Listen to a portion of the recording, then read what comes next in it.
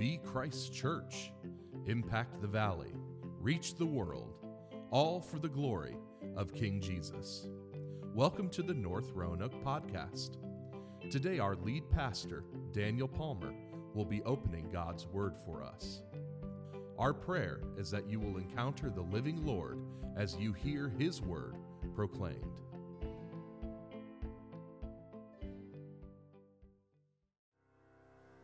Well, amen. Would you pray with me? God, we thank you for the promise of Christmas. God, it's the beginning of the end and of the beginning. God, you have come. You've sent your Son, and He has come to defeat our enemy, to rescue us from sin and to conquer death. God, I pray that as we consider and contemplate Christmas from the book of Genesis, Lord, that we would just grow in our adoration of what was happening at Christmas, that we would grow in our adoration of Jesus, your Son. And I pray it for our good and for His glory, and in Jesus' name, amen. All right, this morning we're going to continue unusually enough in the book of Genesis, and we're going to be in chapter 4, so you don't have to turn very far at all. In my Bible, it's on page 4, all right? So Genesis chapter 4.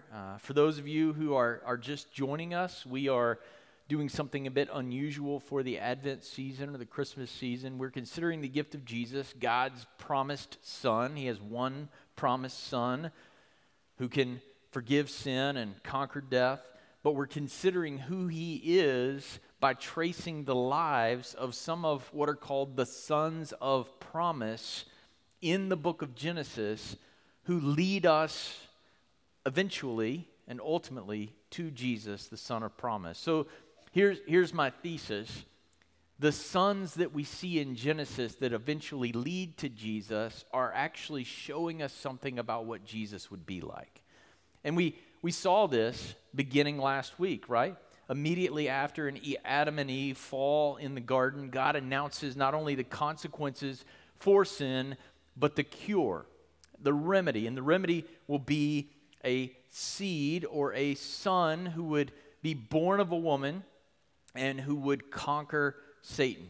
But we're told there's going to be this time of hostility between those influenced by Satan, Satan's seed, and the seed born of a woman who will threaten Satan's agenda. So if we're reading Genesis correctly, right, by the end of chapter 3, we should expect to read about some seed or some offspring or some sons, and we should expect that there should be some hostility between these sons. Does that make sense? We've just been told there's going to be some sons, there's going to be some hostility between those sons, and then we turn to chapter 4, and we're going to read most of chapter 4, all right? We'll break off, I think, at the end of verse 16, and then skip down to verse 25. Would you hear with me the word of the Lord? Now Adam knew Eve, his wife, and she conceived and bore Cain, saying, I have gotten a man with the help of the Lord. And again, she bore his brother Abel. Now Abel was a keeper of sheep, and Cain a worker of the ground. In the course of time, Cain brought to the Lord an offering of the fruit of the ground, and Abel also brought of the firstborn of his flock and of their fat portions. And the Lord had regard for Abel and his offering, but for Cain and his offering he had no regard. So Cain was very angry, and his face fell. Then the Lord said to Cain, Why are you angry, and why is your face fallen? If you do well, will you not be accepted? And if you do not do well, sin is crouching at the door. Its desire is contrary to you, but you must rule over it. Cain spoke to Abel his brother, and when they were in the field, Cain rose up against his brother Abel and killed him. Then the Lord said to Cain, Where is Abel your brother? He said, I do not know. Am I my brother's keeper? And the Lord said, What have you done? The voice of your brother's blood is crying to me from the ground, and now you are cursed from the ground, which has opened its mouth to receive your brother's blood from your hand. And when you work the ground, it shall no longer yield to you its strength. You shall be a fugitive and a wanderer on the earth. Cain said to the Lord, My punishment is greater than I can bear. Behold, you've driven me today away from the ground, and from your face I shall be hidden. I shall be a fugitive and a wanderer on the earth, and whoever finds me will kill me." Then the Lord said to him, "Not so. If anyone kills Cain, vengeance shall be taken on him sevenfold." And the Lord put a mark on Cain, lest any who found him should attack him. Then Cain went away from the presence of the Lord and settled in the land of Nod, east of Eden. Now, between 16 and 25, we sort of get a recitation of the descendants of Cain who are a murderous lot, all right? They're like their father Cain. And then we get to verse 25. "And Adam knew his wife again, and she bore a son and called his name Seth. For she said, 'God has appointed for me another offspring instead of Abel.'" Those are important words if you write in your Bible. "For Cain killed him. To Seth also a son was born, and he called his name Enosh. At that time, people began to call upon the name of the Lord." I want to show you several things from this passage today about Jesus. And the first thing I want to show you is extrapolated from what is said about Cain at the beginning of chapter 4 and what is said about Seth at the end of chapter 4. I don't know if you grew up watching Sesame Street, but I did. And there was a little game on there. Which of these things is not like the other? Which of these things just doesn't belong? There's like a comparison and a contrast here. Which of these things is different? And Cain is the firstborn son, all right? And this is what Eve says about him: "I have gotten a man." But then in verse 25, we see that Seth is appointed by God. And here's the point that Moses is trying to help us see about the eventual promised son. The promised son is not going to be gotten by human effort. It's not going to be gotten by man or by woman, but will be appointed by God.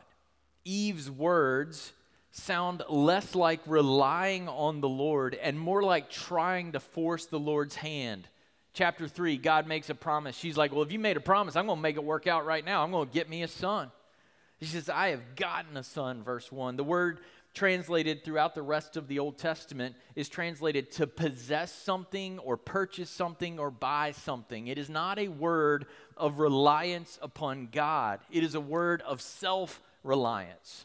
The seed is supposed to come through a woman, yes, but he's not going to be gotten by a woman. He rather must be given by God. In other words, Eve is operating in faith. She believes that God's going to do what he says he's going to do, but she's got plenty of room for her faith to grow because she's kind of at the stage, have you ever heard this phrase? She's kind of at the stage of God helps those who help themselves kind of faith. Do you know that's not in the Bible anywhere? You will not find in Scripture, some people think that's a Bible verse. God who helps those who help themselves. That is not the faith that God is searching for, that he's developing within his people. God desires for us not a God helps those who help themselves sort of faith, but a God helps those who realize they are hopeless sort of faith. The seed of woman promised in Genesis 3:15, yes, will come through the woman, but is not gotten by her effort. Instead, the promised son must come as an appointed gift from God. This is confirmed by what we read after Abel is murdered by Cain, and Cain, by the way, is clearly not the victorious seed, right? He's influenced by Satan. He's a murderer like Satan himself. In verse 25, when Seth is born, Eve does not speak of getting a seed in the place of Abel, who's now been murdered, but what? Of God's appointment, verse 25, or placement of another seed. The promised seed will be a son not gotten by our effort, but given by God. And we see this theme throughout the Scriptures, right? Isaiah 9:6, "For to us a child is born, to us a son is given." Fast forward to the moment of the Christmas story in your mind when Joseph is feeling betrayed, knowing that Mary is pregnant and he had nothing to do with it. An angel comes and confirms what? Jesus is not a son that Mary had gotten by any effort on her part, but a son that God had given.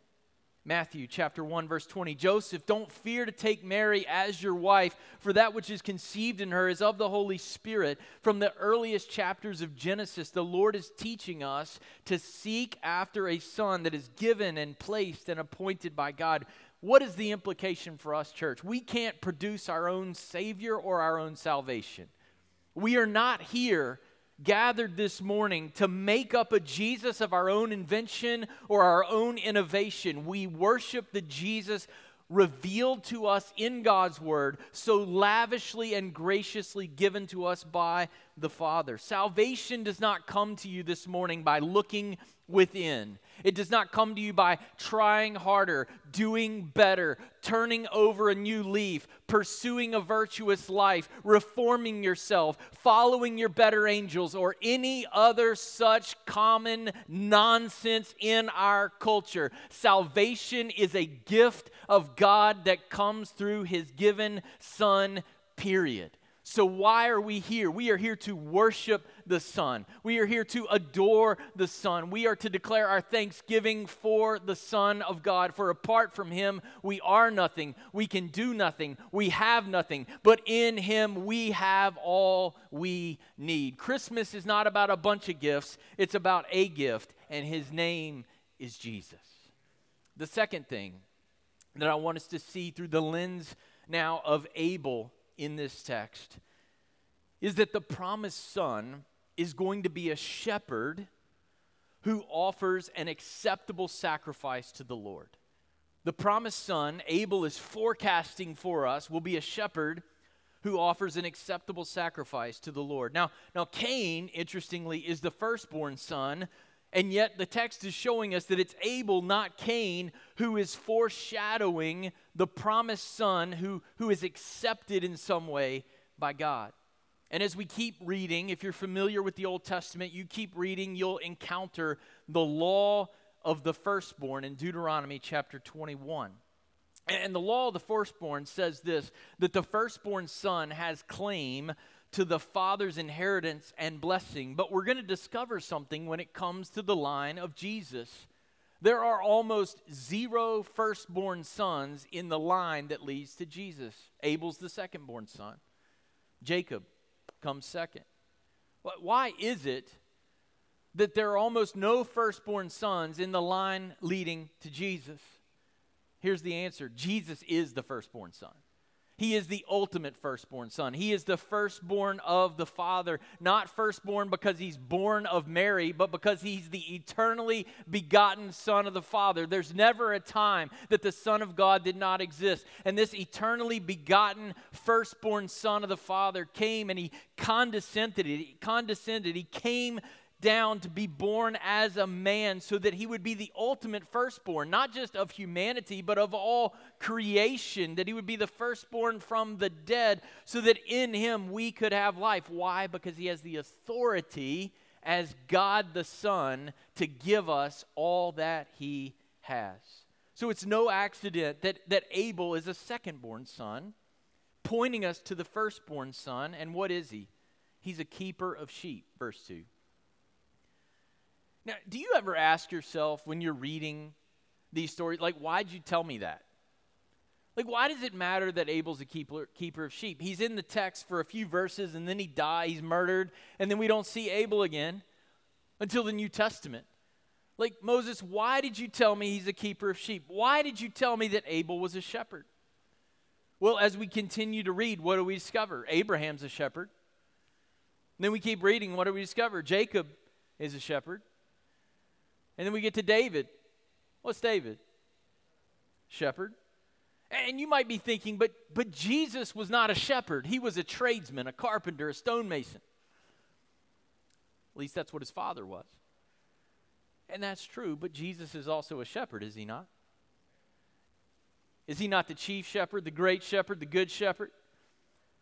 He's not a shepherd of literal sheep, but he's a shepherd of God's people. Time and again, we would be like knuckle-headed sheep, and we would stray, and he would come and shepherd us, to lead us and feed us, and he does it himself. God promises in the prophets, look, I'm going to shepherd you myself. I'm not going to ask you to just look up in the heavens and believe there's a God. I'm going to come and shepherd you from the inside. I'm going to change your heart. You're going to hear my voice, and you're going to follow me.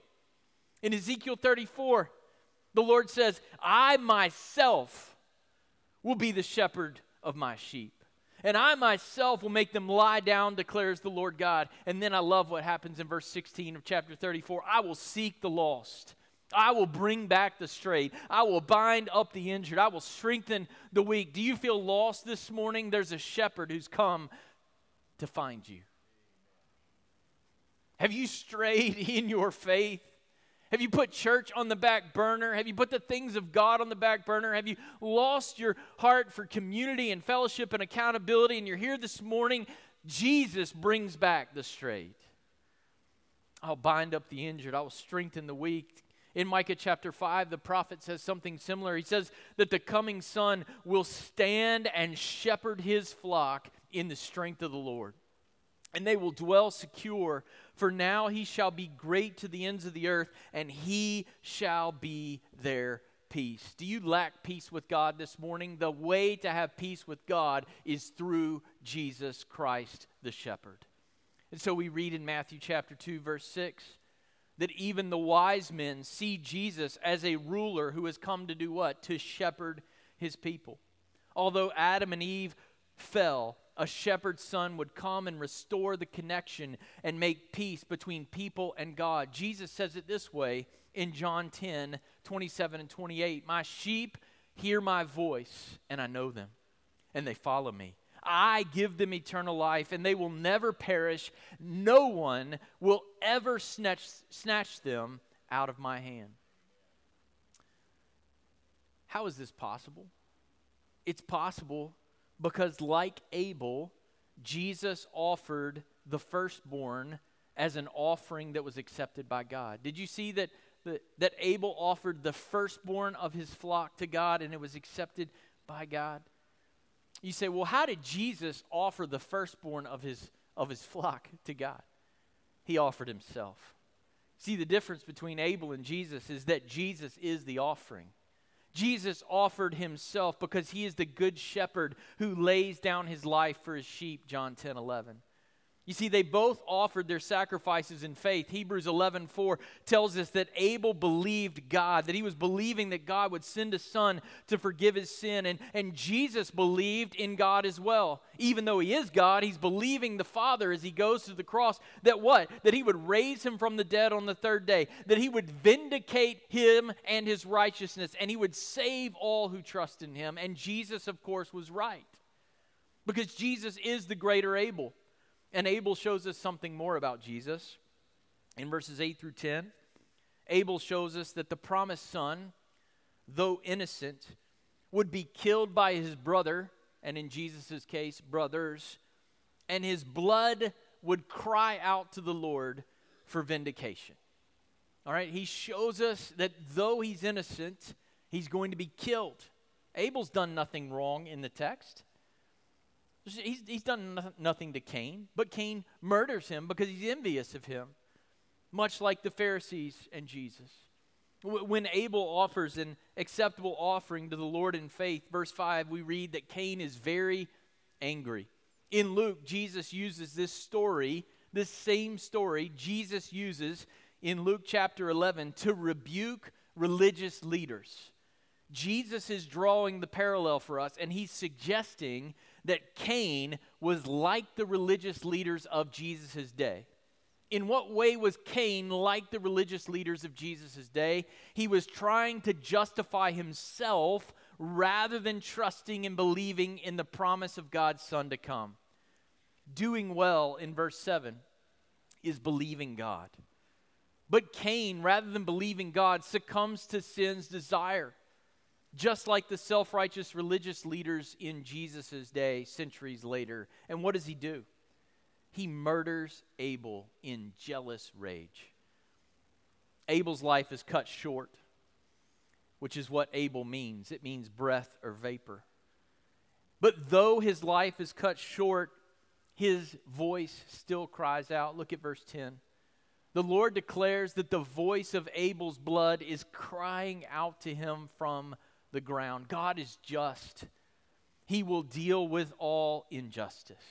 In Luke 11, Jesus tells us that Abel is a prophet. Did you know that Abel was a prophet? How many words does Abel speak here in Genesis chapter 4? Goose egg. Right? He doesn't say anything, but Jesus says he's a prophet. He's the first of the prophets. How in the world is Abel a prophet? He's a prophet because his blood, his martyrdom, his death, like the prophets who will follow him, shows us the tendency of self-righteous people to persecute God's son and those who are announcing his son. In other words, Abel's rejection by his brother foreshadows Jesus' rejection by his brothers. Hebrews 11:4 tells us, through his faith, though he died, Abel still speaks. What is Abel speaking to us today? He's telling us that faith believes God even in the face of death, because faith believes that God will provide a son to conquer death. He will provide a son who is so pure, who is so perfectly innocent that, catch this, Hebrews tells us in chapter 12, verse 24, that there's a blood on the way that speaks a better word than the blood of Abel. Whose blood is that? It's the blood of Jesus. His blood speaks a better word because Jesus is the greater Abel. Not only killed without justification, but killed with no sin of his own. He was innocent. He was blameless. He was spotless. He was pure. He was perfect. Jesus is the son Abel was seeking.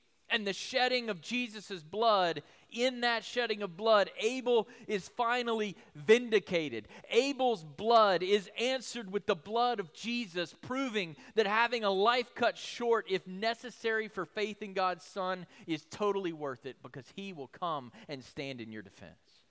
We know that Jesus has been vindicated, don't we? How do we know this? Because on the third day, he conquered the grave. Hebrews 13:20 says it this way: the God of peace brought up from the dead the great shepherd of the sheep. In Luke 2, Simeon beholds Jesus and foreshadows his death with these words: this child is appointed for the fall and rising of many in Israel, and for a sign that is opposed, and a sword will pierce through your own soul also, speaking to Mary, so that the thoughts from many hearts may be revealed. This Christmas, church, if we see the cradle and we miss the cross, we miss everything. Jesus came to the cradle to go to a cross so that he would be pierced through, that he would bleed, and that his righteous blood could atone for your sinful life. And if you miss that, you miss everything. See, people, I've seen it all my life, because I grew up in the church. My dad was a pastor, and people would show up at the church in the Christmas season, and they might show up at Easter, and then you never see them again, and they'd like the baby cuddles and the coos and the tranquility of Christmas and decorating the tree, but we would never talk about the cross. We would never get to the need for blood. But Simeon tells us, he tells us that the fact that Jesus has to die is going to reveal the thoughts of many hearts. Do you believe somebody had to die for you? Do you believe that you're wicked apart from Jesus? Do you believe that you're a wretch apart from Jesus? Do you believe that you are a selfish, no-good, scum-sucking dog apart from Jesus? Do you really own that? Do you believe that? And do you believe that Jesus wipes it away as far as the east is from west, that he makes the difference? If you're here still trying to justify yourself, I want to take you from the cradle and the baby to the cross where he hung and bled and died to be your good shepherd. Trust him today. The death of Jesus will reveal hearts. Hearts like Cain, which want to justify themselves, and hearts like Abel, which offer their God their best in faith, no matter what it costs. And the reason that faith in Jesus makes all the difference is because Jesus isn't just the greater Abel, but he is also the greater Seth. He is a son. He is a promised son appointed by God to take the place of those who die in faith. What are we going to do? We got Cain and Abel. Abel believes God. He's offering offerings to God that are accepted by God, and he gets killed. And then all we have is Cain and his descendants, and they're murdering a bunch of people. This is not the neighborhood you want to move to, Cain's neighborhood, right? Bad things are happening among Cain's descendants. And then our minds go back to Genesis 3. But God, you said there would be a son. You said someone would conquer the seed of Satan. What's going on? And then we get to verse 25. And what we discover is the promised son will be not gotten by woman, but appointed by God. For what purpose? To take the place of those who die in faith. In verse 25, Eve says that God has appointed another seed instead of, or better translated, in place of Abel.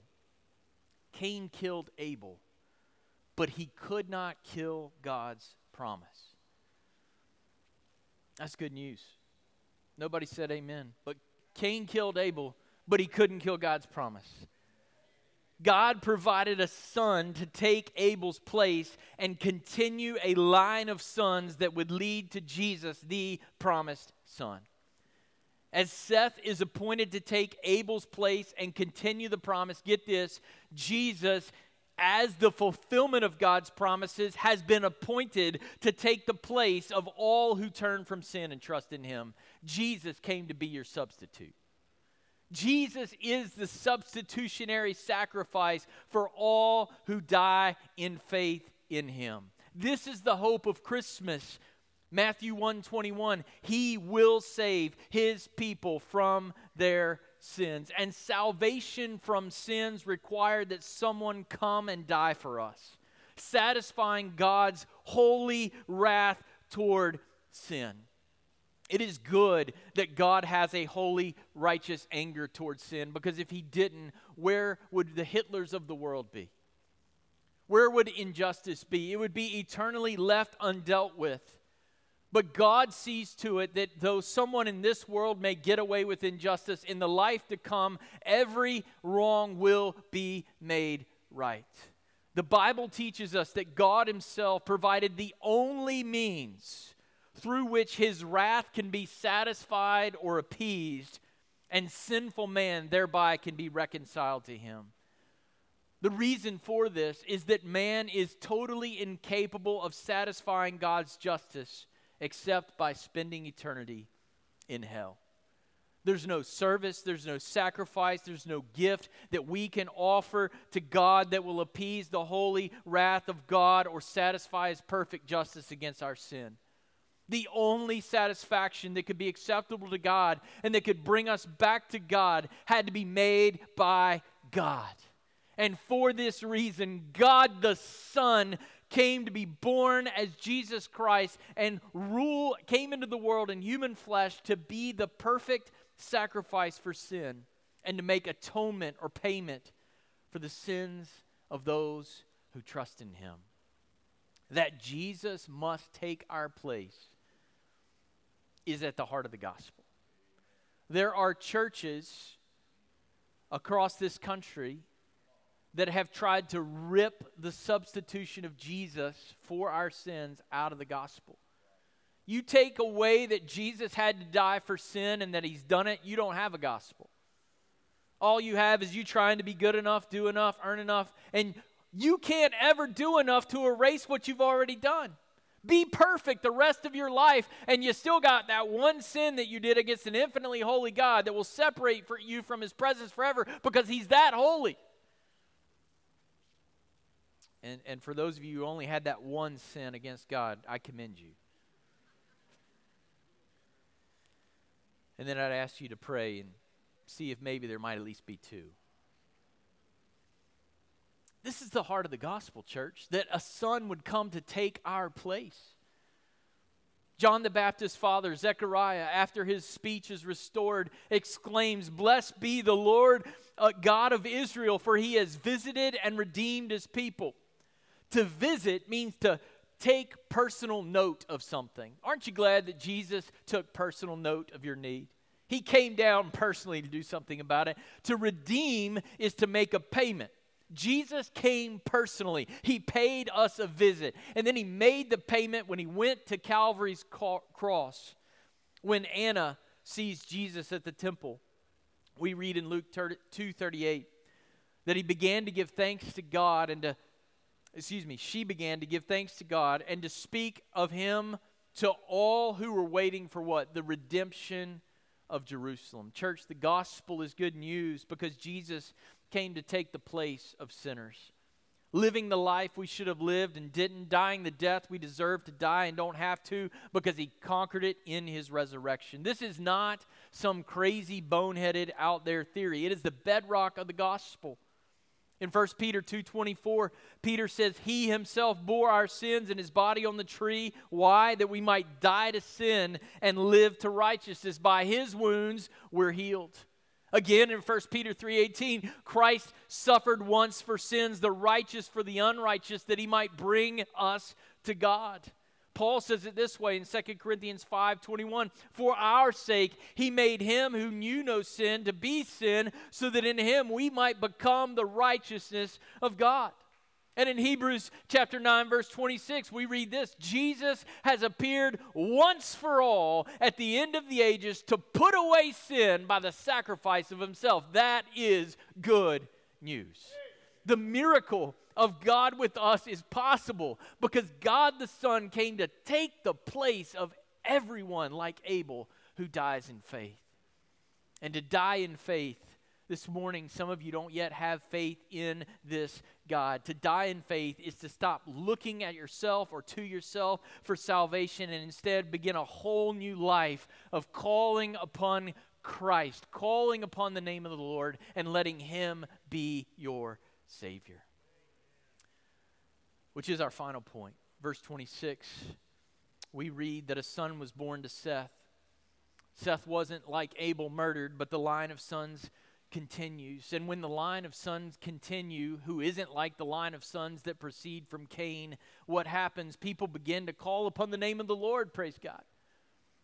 And here's what I want you to see. It's our last point. It's simple. The birth of the promised son will lead people to call upon the name of the Lord. And this morning, some of you need to call upon the name of the Lord.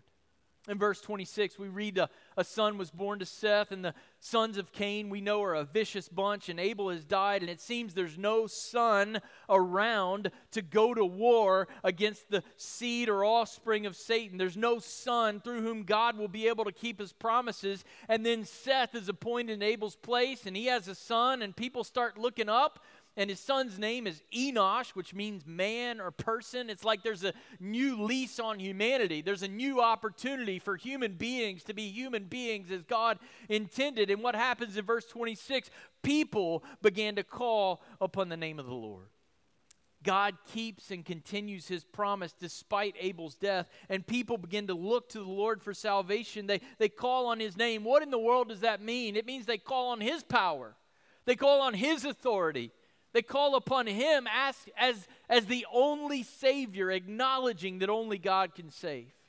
Hope for a different sort of humanity or a renewed humanity is kept alive through this unlikely sequence. I want you to pause for a minute and get out of this sermon point and just go back over the whole sermon for a second. What have we seen?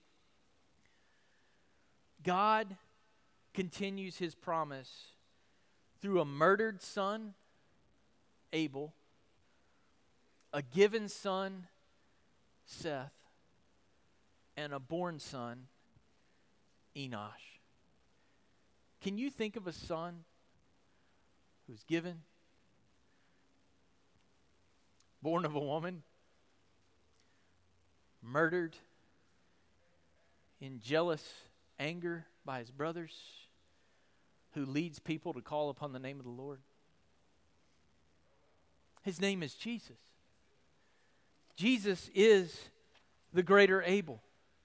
He's the greater Seth. He's the greater Enosh.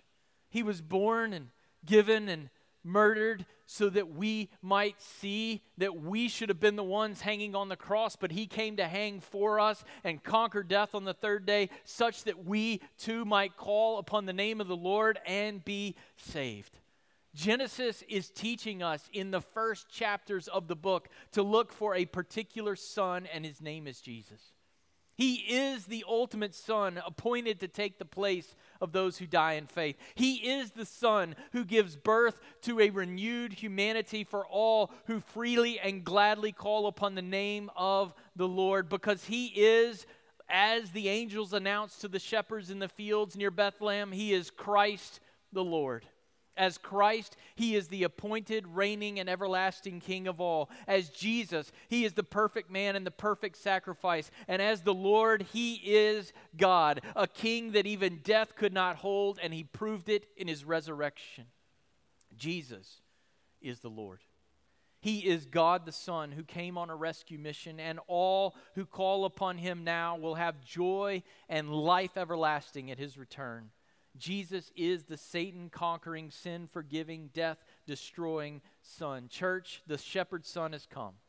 He has offered himself as the acceptable sacrifice. He has been killed but vindicated in his resurrection, and he has come to take the place of all who call upon his name. So this morning, if you know him, serve him and announce him to any who will listen. And if you don't know Jesus, why not be like the people who were around when Enosh was born? Why not be like the people who look around and go, you know what? We've been trying to make our own way. We've been trying to do it in our own strength. We've been trying to have it our way, like at Burger King, and it's not going very well at all. Why don't you see the plain truth? It's as plain as the mirror in front of your face when you wake up in the morning staring back of you. We have no hope in ourselves, but we have every reason to hope in the Lord. Call upon Jesus. He was prophesied all the way back in Genesis. He's come and done exactly what we would expect. There's no reason to doubt him. Call upon the name of Jesus. Believe in the Lord Jesus Christ, Acts 16:31, and you will be saved. Would you pray with me? God, we thank you for making it so plain. God, we thank you that we can see Jesus in Genesis. And God, we can see ourselves in Cain, trying to justify ourselves, trying to be good enough on our own strength and our own merit. And God, we recognize that we can't be. And we thank you that we don't have to be. God, anyone in this room who knows that they're still guilty and bearing the condemnation that comes with sin, God, it can be taken today by faith in Jesus. I pray that you would draw men and women to yourself for your glory. In Jesus' name, amen. Thank you for listening to the North Roanoke Podcast. You can connect with us at northroanoke.org or download our app in your device's app store. Just search for North Roanoke. We hope to meet you soon.